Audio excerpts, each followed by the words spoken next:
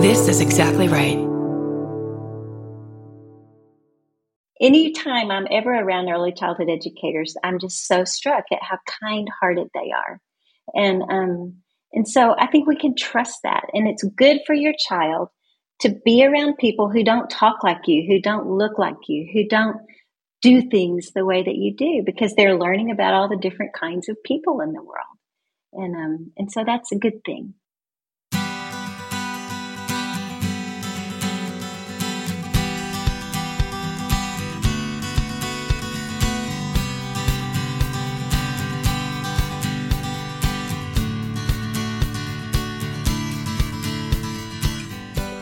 Welcome to Parent Footprint with Dr. Dan. I'm Dr. Dan.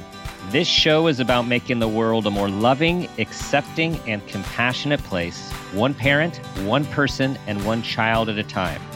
The key to raising healthy and engaged kids is for parents to seek the same in their own lives while striving to be the best versions of themselves each day. No matter who you are or where you came from, with increased awareness, you can be purposeful about leaving a healthy footprint for your children, your family, and all those you care about while living your own life to the fullest. Today's show is Maintaining Connection with Your Children as a Working Parent with Ann McKitrick. Ann is a parenting expert and coach, child development specialist, and teacher trainer. She is host of Parenting in the First 3 Years podcast and founder of Nurtured Noggins. Over her 30-plus year career, Ann has cared for countless babies in her child development programs, plus 3 kids of her own, 3 grandbabies, and 5 foster babies. Ann, welcome to the show. Thank you. It is so lovely to be here. Thanks for inviting me. So I listened to that your calling for children, your love of children, started very young in your life, I would say as a child yourself. Yes. You know, when I was 7 years old, my mother went to work. I was the 4th of 5 kids. And that was kind of unusual.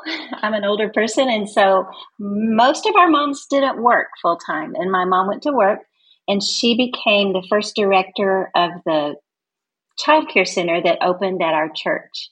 And that was kind of a big deal too. It wasn't as common. And so I grew up in those elementary, junior high years, going to work with her every day in the summer.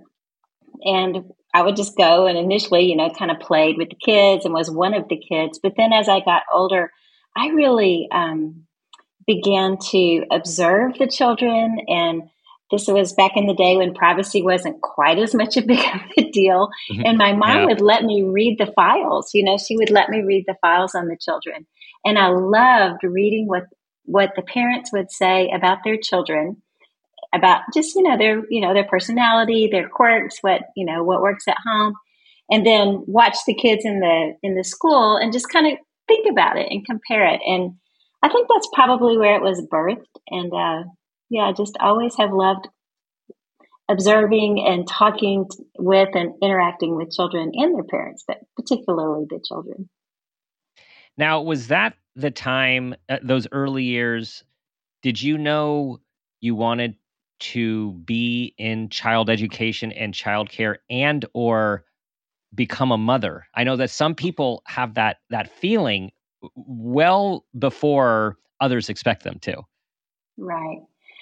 Yeah, I really wanted to be a mother. And I that's really, I didn't have a lot of ambition as a teenager. And so I just went to college. And I just took courses I was interested in. I took things like child development and things like that, along with all my others. And eventually, it just kind of worked into a degree in consumer sciences and education. And then I just fell into a graduate program where I got this amazing degree in human development and family studies, and got to work in these fabulous laboratory on-campus schools with infants and their parents. It was just delightful. It was such a gift to just fall into something that I loved so much. And then I just kind of continued with that.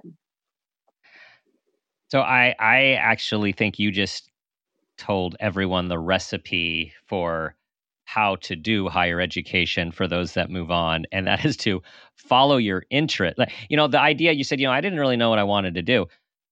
There's so much pressure these days for young adults and students to know what they want to do for, quote, the rest of their lives at a very young age, which I don't think is a very realistic expectation. So for you to follow your interests and take classes that were of interest to you and pursue those, I would say this is the ideal model for finding joy and finding work that doesn't feel like work most of the time. Mm-hmm. Agreed. And, I think that there's good reasons for secondary schools to kind of steer kids in a way, but then in a sense, it doesn't broaden their experience, and it kind of, I think it can be limiting. Kids have a lot of opportunity that I didn't have when I was in high school to make those kind of decisions. But I do have some pretty strong feelings about kids graduating high school with college degrees. Yes. I think their brains need a little bit longer to develop before they have to enter the work world. Yes. And it seems like brains are, I don't know if they're taking any longer to develop these days, but there's a lot of environmental and socio-historical reasons that the old you're 18 and you're ready to go, it doesn't seem to hold up much anymore. I don't think so. No. For all you parents out there that have your kids who are returning to home after college or still staying with you, that's very common these days for lots of different reasons. Exactly. Okay, but that's at the end of the childhood journey. Your specialty and love and passion is at the beginning. So how did you end up focusing in on those first 3 years? Well, I mentioned the graduate degree. That was an internship where I worked at a sweet little school called the Infant Development Center. And we took children from 0 to 36 months. And so my research was around that. My livelihood while I was in college was there. And then when I graduated, it just kind of was a natural thing for me to go seek to be an infant teacher in a college lab school. And so that's what I did. I got to just take care of babies and, care for their parents.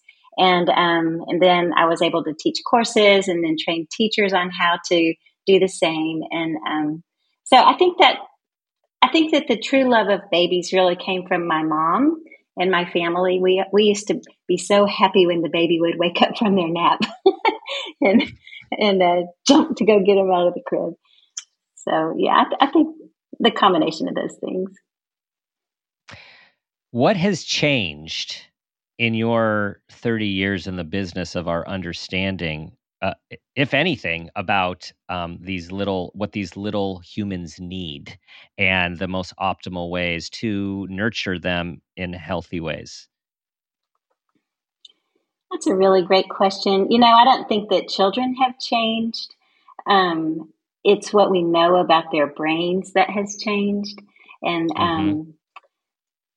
understanding, like some of the practices that maybe were common 20 years ago, 30 years ago, just are not now.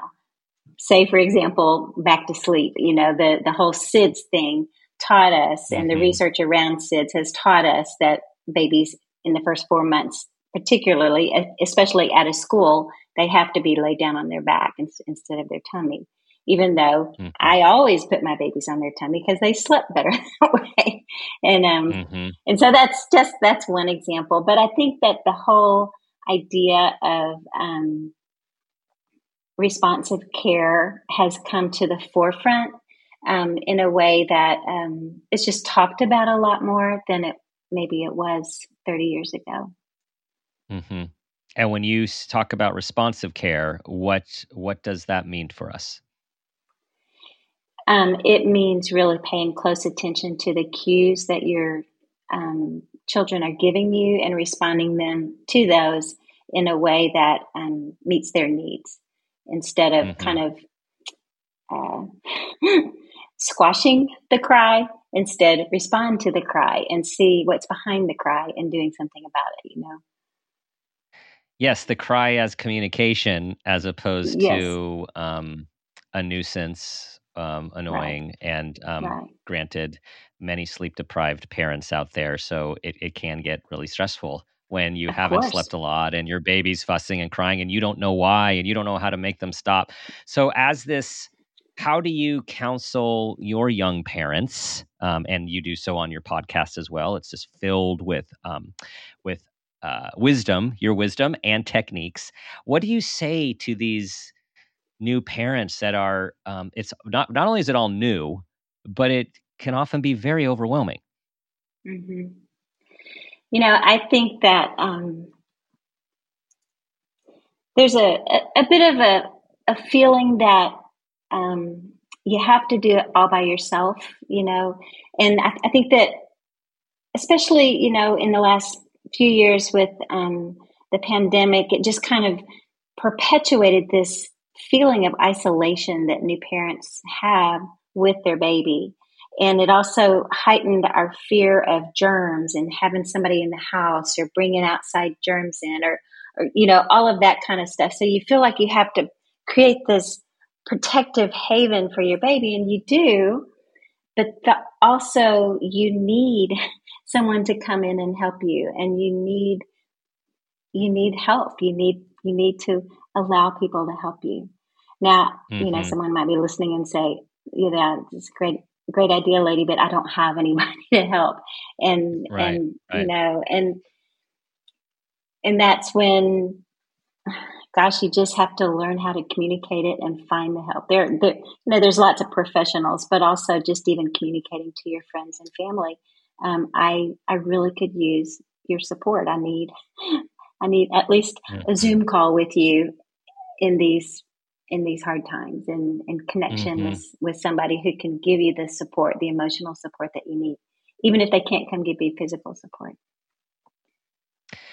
I have read about the pressure on mothers, especially new mothers, with this idea that because one has carried a child, all of a sudden there's this expectation they should know exactly what to do and hmm are fully responsible for every aspect of a child's life and outcome as a person. And it's this unspoken thing that I like us to dispel here because it just seems there's so much pressure or can be so much pressure. hmm you don't just magically know things just because you've gone through labor and delivery. You have to learn about your baby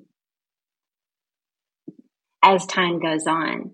And, I think there's a real need to listen to the professionals who are telling you things, to listen to your aunties and some of the folks who are giving you advice. Don't shun it, take it with a grain of salt, but listen to what people are saying, because nobody's going to tell you something.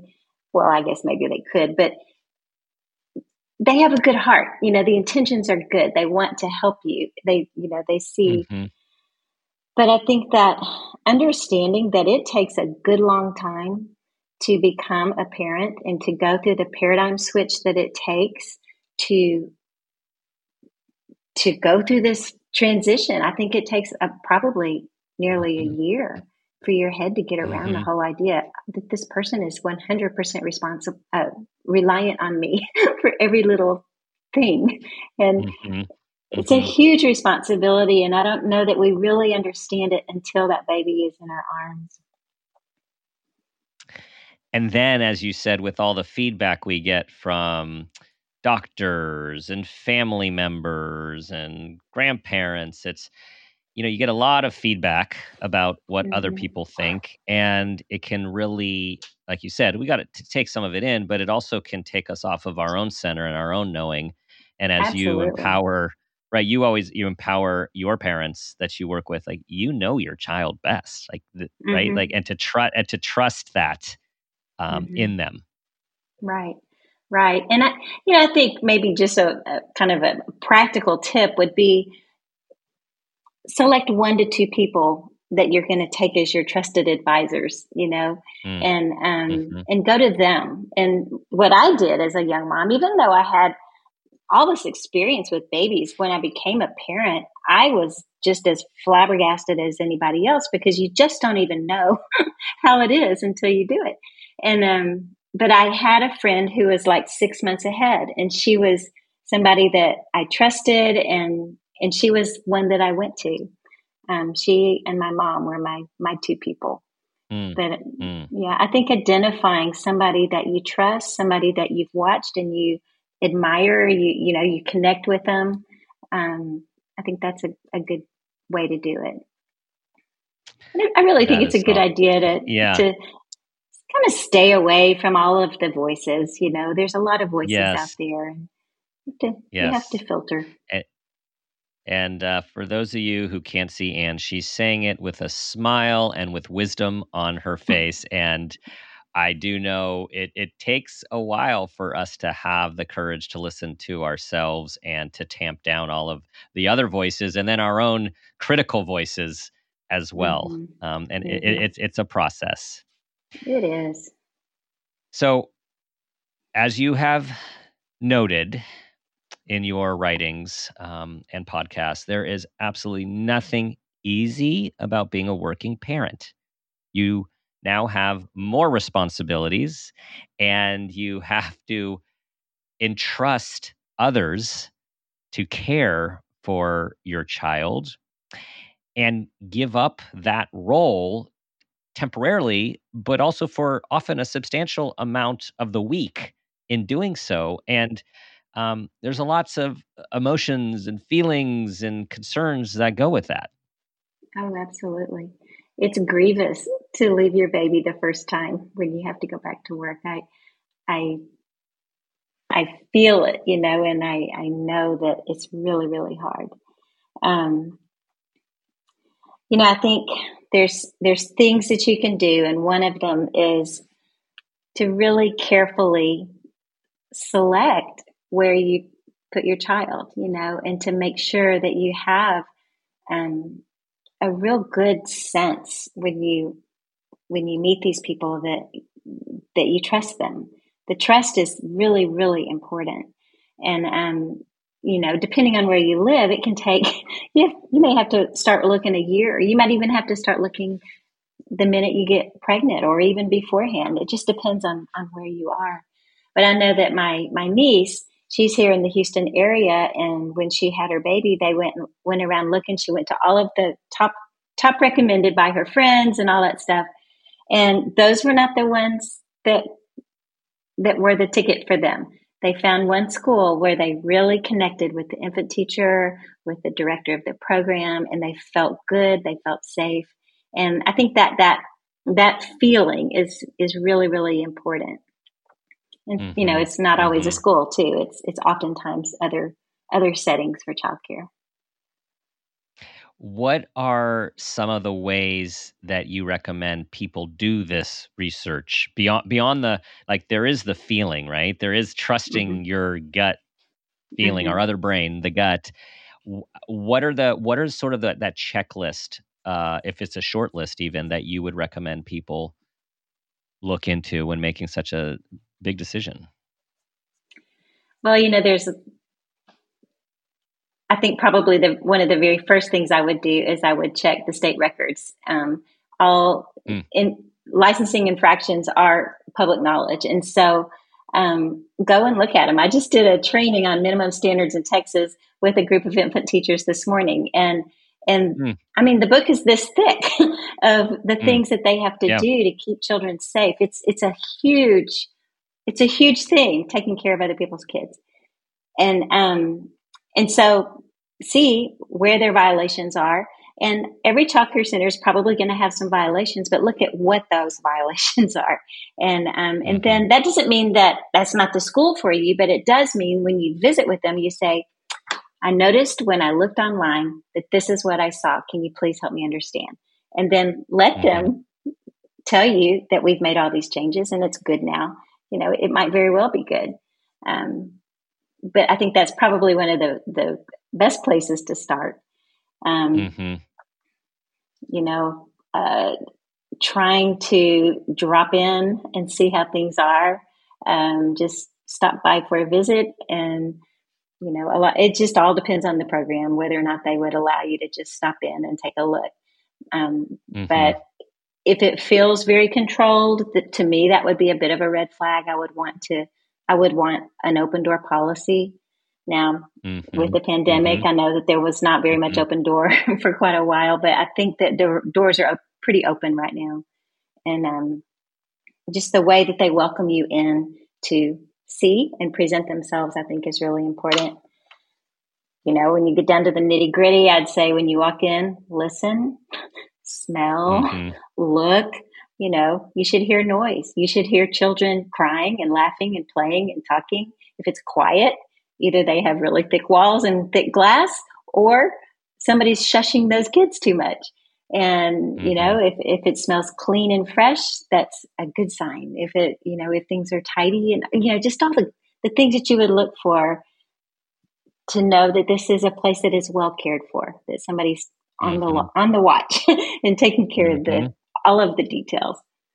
And also I would listen for the way teachers are talking to children. That's a biggie. Yes.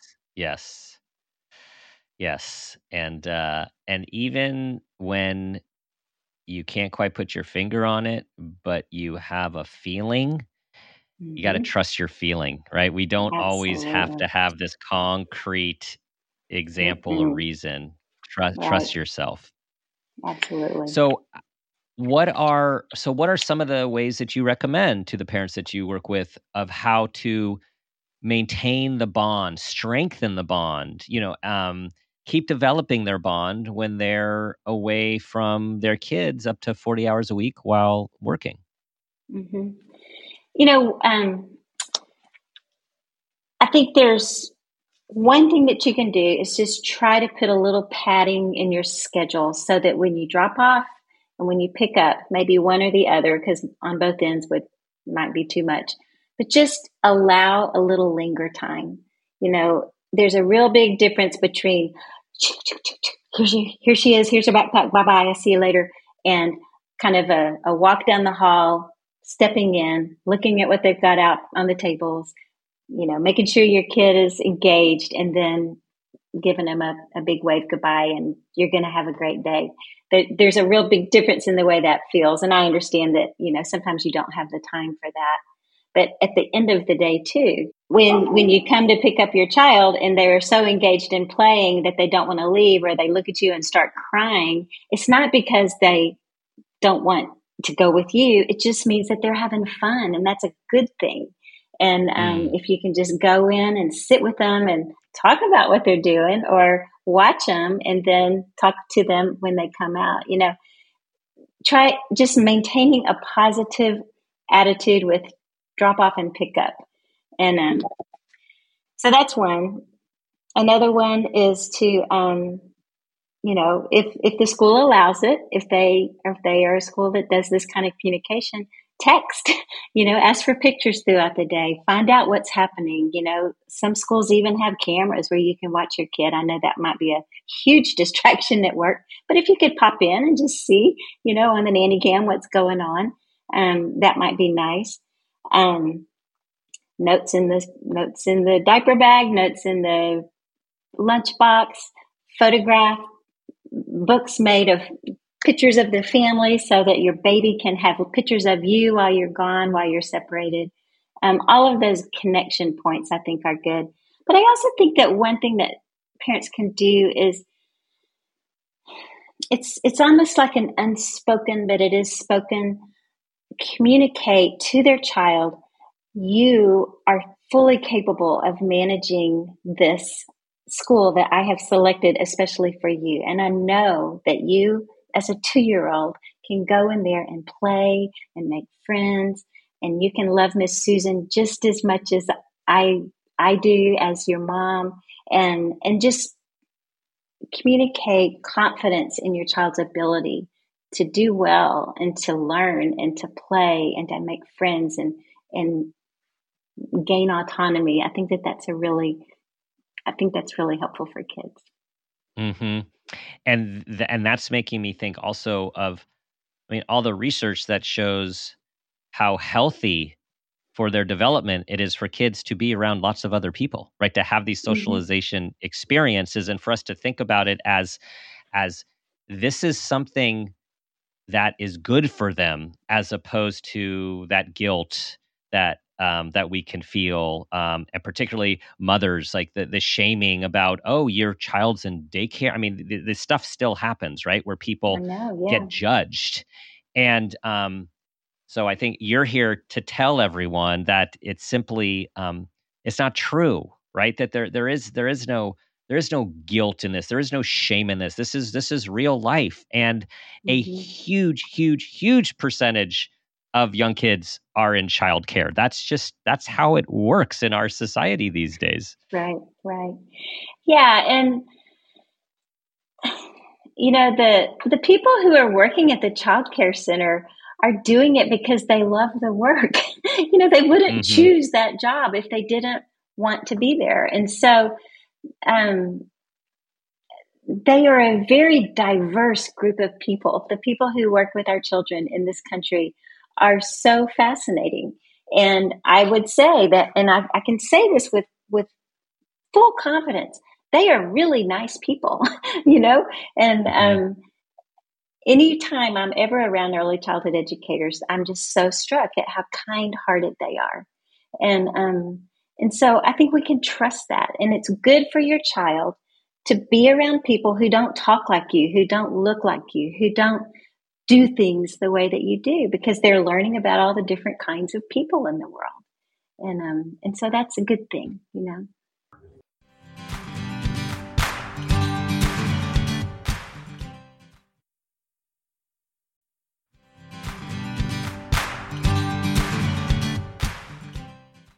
So, how, in your experience, how does one, and seeing your mom do this when you were a young child, how does one manage the responsibilities of work and family without totally losing oneself? Right? Where's there any room for parent who is working and raising their family? Mm-hmm. I think that working parents really have to be very mindful about finding the nooks and crannies in their day to take care of themselves, because there's not very many of them. Um, Hmm. it's real hard to peel a 2-year-old off your leg and leave them crying at school and then get in your car and hop on a call with somebody on the way to work, or knowing that you Hmm. have a meeting as soon as you get there. There's a real Yeah. head switch there that has to happen. And if it's possible to just give yourself 10 to 15 minutes to switch, to do something with your head, whatever works for you, um, to get over there. I think that just planning for that, even if you have to leave the house a little bit earlier to allow Hmm. yourself that time. I suggest things like listening to comedy on the radio, or, listening to fun things, listening to beautiful music, listening to things that build you up, or, just spending that time to make the Yes. switch. And then if you happen to get a lunch break, to make it a time where maybe you're doing something a little bit different that feeds your soul, whatever that might be. Maybe it's knitting something, Hmm. or whatever it is that you love. Um, but yeah, I think that there's just a period of time when your kids are little where you don't have much time to yourself. But the time No. that you do get, you just have to make the very best of Hmm. it. Hmm. And when you said, like dropping off a crying child and going for a meeting, it brings up lots of personal memories. Our kids all had very challenging transitions going to daycare. There was always they were kind of known as the Velcro kids. Like, you had to like peel them off, and they were very upset. And so there is the whole continuum of the kids that just smile and they run into their place, or they happily go to another caregiver when they're young enough. And then there are the other kids that Mm-hmm. don't like it, have whether it's an anxious disposition or some separation anxiety. And man, we know from firsthand experience that takes a toll. Like, talk about, you feel bad anyways that you're, wanting to spend more time with your child, and then when they're so upset and reaching for you and having to be peeled off you, that doesn't help. No, it feels really, really bad. Yeah. I used to time it. I used to literally watch my watch, and I would call the parent and say, it took about 2.5 minutes for her to calm down and play happily in the Oh, that's so classroom. important. That's so important. It's Yeah. it's really, really, I mean, some people might say it's a show. I don't think it's a show. I think it's that child's true emotion. They do not want to leave you. They love you. Mm-hmm. They don't want to be with Yeah. anybody but you. And that just, to me, that just shows you're doing a great job. And if you could even change what you're saying to yourself, I feel horrible. I'm a terrible parent because I've left my screaming kid at childcare. Switch it over to, man, we have a great relationship. She doesn't even want to say goodbye, even though there's all those I great like things that. to do. Yeah. and children just do that. I don't know why they do it, but they sure do. They do. A lot of them do. And I know this is one of these things for all of us to have compassion towards others, is that even though we don't might not have that experience, is to have compassion for others who were watching go through it without judgment. Yeah, Because it's just so absolutely. easy to assign blame to someone or something for, that's why your child's I like this, or know. that's why, and if you just do this. Mhm. And that's the last thing that parent wants to hear or feel in these difficult, at times heart-wrenching moments. Absolutely. And okay, so I'm going to go back and revisit the whole, how do you find a child care center? You need to Yeah. find a staff that is supportive and will see you Mm-hmm. through that, who is going to Mm-hmm. respond to that in a positive way, and support you through it. Yeah. There's a real difference even in the way that child care folks respond to that, Mm-hmm. and Yeah. you want to find the ones who are going to be nice about it. Yes. Yes. And I know we benefited from that with our kids, and I know that made a huge difference to get that phone Yeah, call to say, "Hey, they're all right. They're okay. yeah, They're playing right yeah, now. It took this yeah. long." Or Hmm. in some cases, they went to sleep and then they woke up and they were fine. Hmm. Right. But it really, Yeah. yeah, for peace of mind as you're going through the day, because you got to. And this is the thing of these obstacles of that working parents have, to have Hmm. the emotional load of worrying about your child and how they're doing while you're trying to do your own job. That is a lot. Right. It is. It is. So what are these obstacles? What would you say are the obstacles that you see working parents commonly experience, and then some ideas for dealing with them? Um, well, I think getting out the door in the morning and Mhm. starting the day is probably a really pretty big obstacle that can catch you off guard. You just oftentimes you don't know what your 2-year-old's going to do, and they might throw a screaming Mimi, and it sets everything back 15 minutes and messes up your day. And so I think anything that you can do to prepare the child for what's happening, and also preparing physically. I mean, if you can put things in the car the night before and just all you have to do is walk out, I think that's helpful. So getting out the door, I think, is a really big obstacle. Of course, the drop off. um, and then at the end of the day, everybody's tired, and that can be a tricky time too, because you're tired, and so your patience might not be quite as long, and your child is tired and hungry, and doesn't have much left in their rope before they need to go to bed, and so you feel like your time at the end of the day is not as good and positive and wonderful as you would like for it to be, and that can make you Mhm. feel bad as well. So I think just knowing that that your kid had a happy day of play, that, if things aren't all perfectly, birds flying everywhere, in the morning and evening, that it's okay. But watching your kid and being responsive and trying to respond to whatever it is that they are communicating to you, I think is key. And Mm-hmm. and and just doing the best you can, to get through those crazy hours. Yes. I think another obstacle is just feeling like you have no time at all.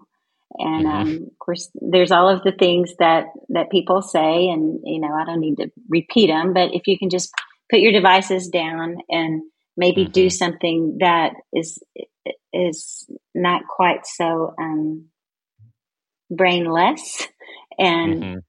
even that's what you feel like you need, maybe a bubble bath would be better, or maybe a glass of wine with your partner and talking about what happened at work today might be better than just both sitting and scrolling. Just making the effort to try to do something like that, to revive your spirit a little bit, Mm-hmm. or You know, and go to bed earlier. yeah, go to bed earlier. So this is that dilemma: go to bed earlier, and yet that for many is the only windows of time that you have I um, know.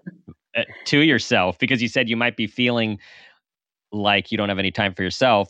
And we know that uh, parents of young kids and all kids often feel like that. And it's not only a feeling, it's actually often true, It's right? It's it's like it's a truth. feeling and it's reality. It's total truth. So Yeah. yeah, that dilemma of that nighttime where a time alone for you with yourself, time with your partner, it's this give and take or cost benefit analysis of, gosh, I really need sleep, but oh gosh, I really just need to sit here in peace and quiet, or I just really need to Hmm. connect with my partner.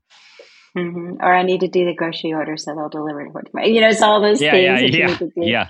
Right.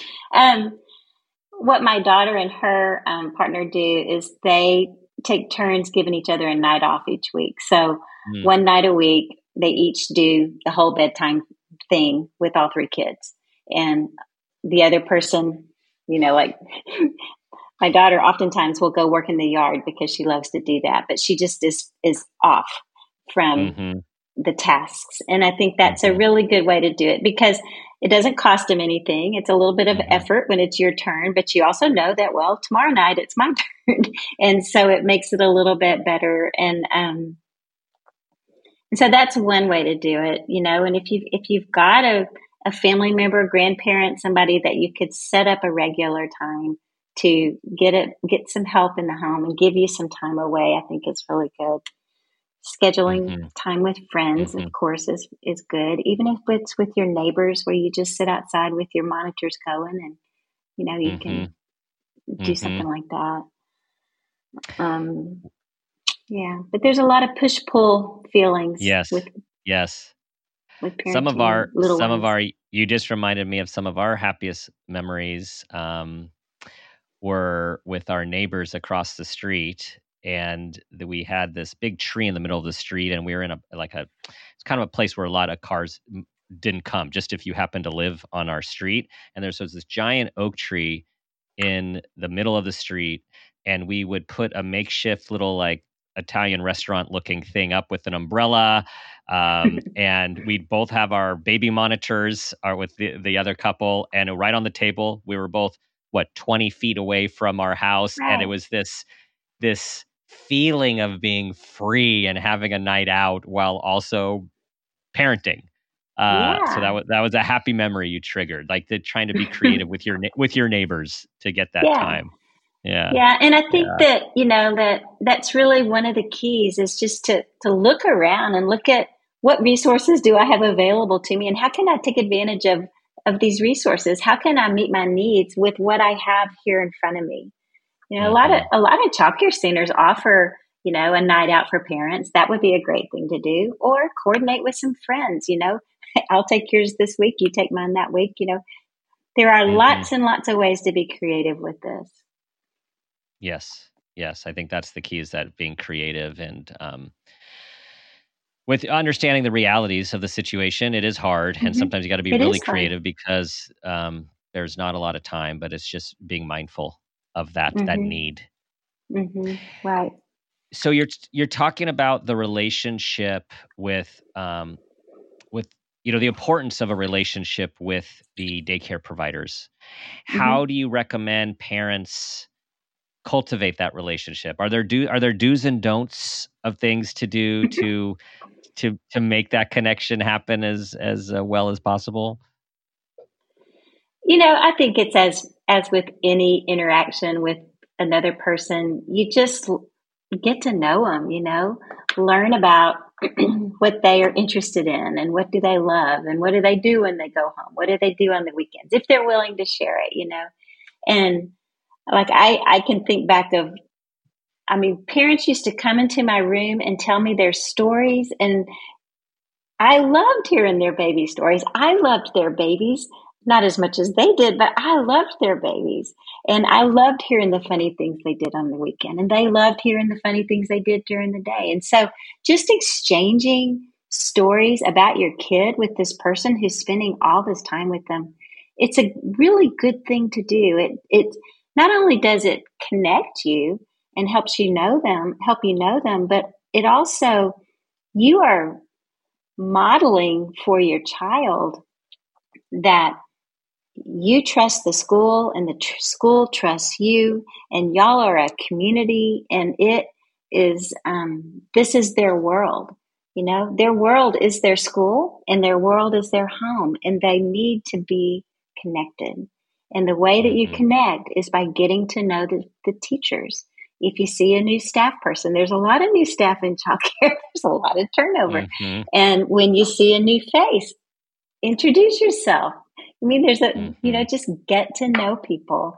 And I think that's probably one of the most important things that you can do. And that ties Hmm. back to the whole linger, drop off and pick up. Right.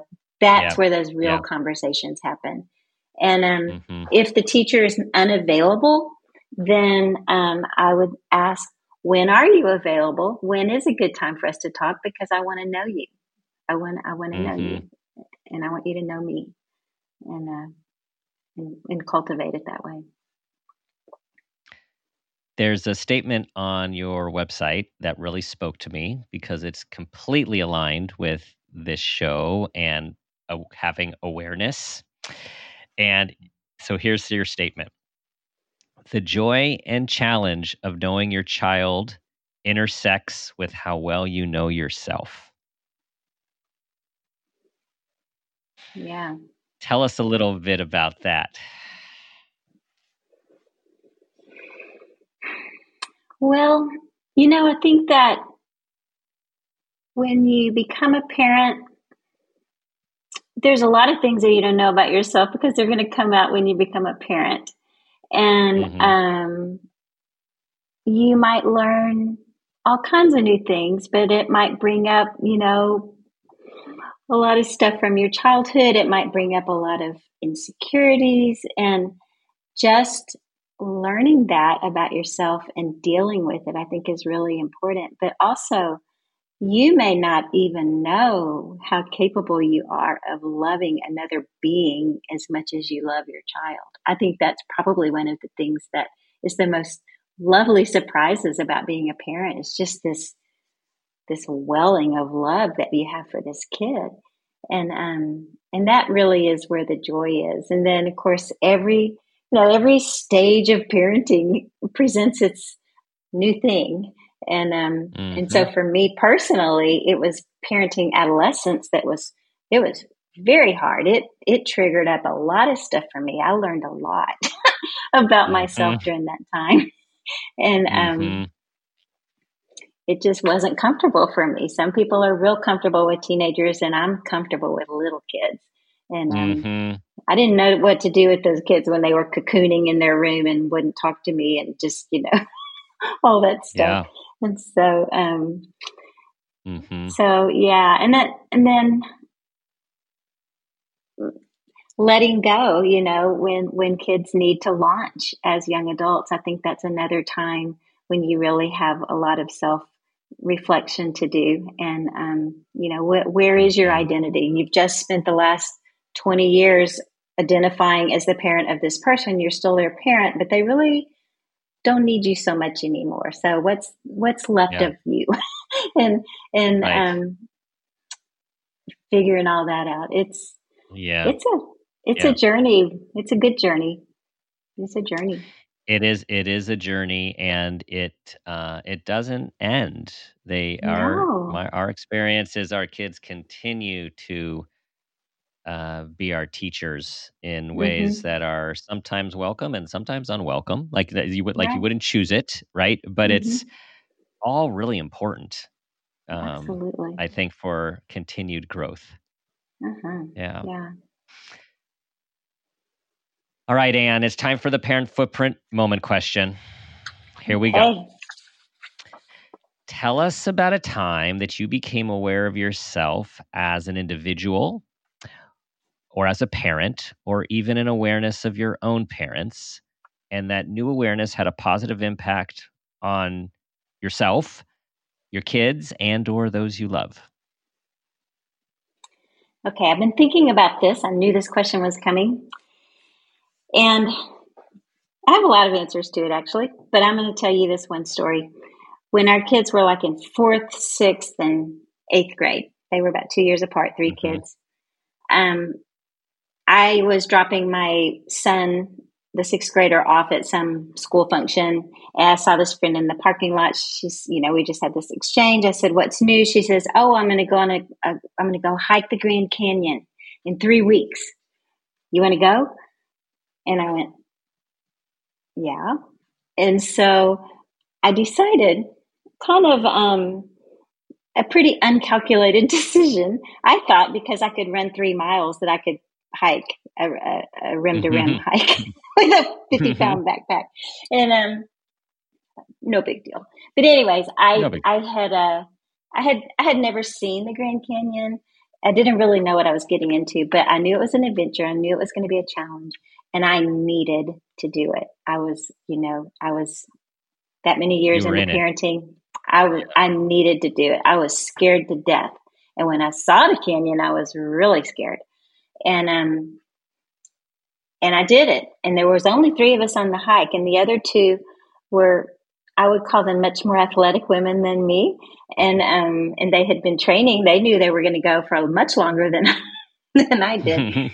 Anyways, I did that hike, and every step of the way, I gained a little bit more confidence and a little, I worked through the fear, and really coming up on the North Rim. That's when I had the worst fears, because it was just so stinking steep. And I am scared to death of heights, and why I agreed to do it, I don't even know. But when we got to the end, I had done it. And I think what it did for me is I realized that I could do pretty much anything I put my mind to, and that I could do very hard things. And I showed my kids in that very important age, junior high, that you have to be courageous and do things that scare you to death. And that when you do, you stand up stronger, and you gain a confidence that you will not gain if you don't work through these fears. And for a really long time, I mean, he hasn't said it to me in a while, but for a long time, my husband would say, anytime I got scared of something, and I can get scared, he will say, "Ann, you hiked the Grand Canyon." And I'm like, "I did." I did do that. I can do this then. Yeah. I can do that. I did that. But I think that what that showed my kids is working through the fears, but also I think for my daughters, they probably were a little empowered by my empowerment of that event. Yes. And yes. And I think that my son also learned about an empowered woman through that event. I think it was a life learning thing for all of us. And so my kids saw me change. They saw me grow in ways that, that were really interesting. They probably didn't make any sense of it until they were many, many years later. But I think even looking back at it now, I would really actually love to have that conversation with them. I think I will, about, what did they observe and what did they feel about me doing that thing? Or were they just mad because I was gone for a week? That was another part of it, was they had to manage themselves while I was gone. And another thing that happened out of that trip is, I always liked nature, but wow, the rocks inside the Grand Canyon it was overwhelmingly beautiful. And I have become an avid rock collector since then. And my son, and I have this shared love of rocks. And so, yeah, rocks are my thing now. So. All this because you said yes. Right? You said yes. And I do get that you needed a break at that point in your parenting journey. However, even when people need a break, they often feel guilty for doing anything for themselves. And you did something for yourself, which not only tremendously impacted your life, but also your kids seeing you do that. Yeah. Thank you for sharing that empowering and at times treacherous moment in the Grand Canyon. And tell everyone about your podcast, about Nurtured Noggins, and where they can find you. Okay. Well, my podcast is Parenting in the First 3 Years. And I'm on episode 84. So I've been doing it for a couple of years now. And I really do try to focus on child development. There's some mom stuff in there, parenting stuff too, but I like to talk about child development. I think it's the most fascinating subject. And so that's primarily what it is about. Nurtured Noggins is a result of my daughter and I starting a mommy blog about 8 years ago, and she was going to, make this thing happen. And she did a beautiful job of creating this website and writing some blog posts, and then had her second child and said, kind of lost my zip on this. I think I'd like to stop. And I just loved it and kept the name. I thought it was a cute name, Nurtured Noggins, and I kept it. But I was doing my teacher training, and still do that. And so then I went to check on that little website because I had to pay for the URL, and she had gone viral on how to play with your 0 to 3 month old. What do you do with your 3 to 6 month old? What activities do you need for a 6 to 9 month old? And I thought, well, hey, I think people are interested in that. And so I kind of pivoted my attention over to really parent education over teacher education. And so that's what I'm doing now. I do group coaching for moms that is all about success principles for themselves, empowering themselves, and then also taking those same principles and teaching them to their kids in developmentally appropriate ways, whether their child is early, middle, adolescent, or young adult. And then I work with people one-to-one. And so you can find me, Nurtured Noggins, anything, Facebook, Instagram, nurturednoggins.com, and at nurturednoggins.com. So I'd love to hear from anybody who wants to talk. Awesome. And it is a great name. Nurtured Noggins is a great name. Yeah. Thanks. Yeah. Well, thank you, Ann. Thank you for sharing your love of this topic and for your love of children. It exudes from you. It exudes from your website, from your podcast. And so everyone go check both the podcast, Parenting in the First 3 Years, and Nurtured Noggins for resources. And please share this with all of the people you know who have young children, new parents, soon-to-be parents, because as those of you know who've had these kids, this is a whole new venture when we set out to raise these little human beings. Yeah. Thank you so much. It's been so fun to talk to you. Thank you all for listening, for your 5-star reviews, for sharing this episode with your friends and bringing amazing people to our wonderful community. Do your best to be that person you want your child to become, and ask yourself the guiding question I ask myself each day: What footprint do you want to leave?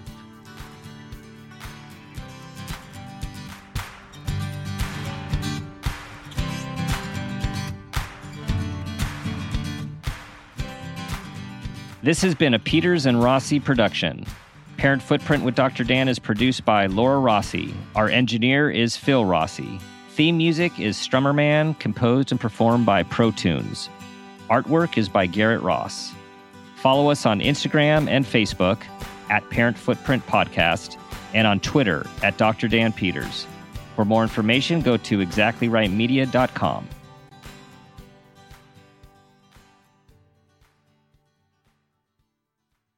Follow Parent Footprint with Dr. Dan on Apple Podcasts, Spotify, or wherever you like to listen so you don't miss an episode. If you like what you hear, rate and review the show.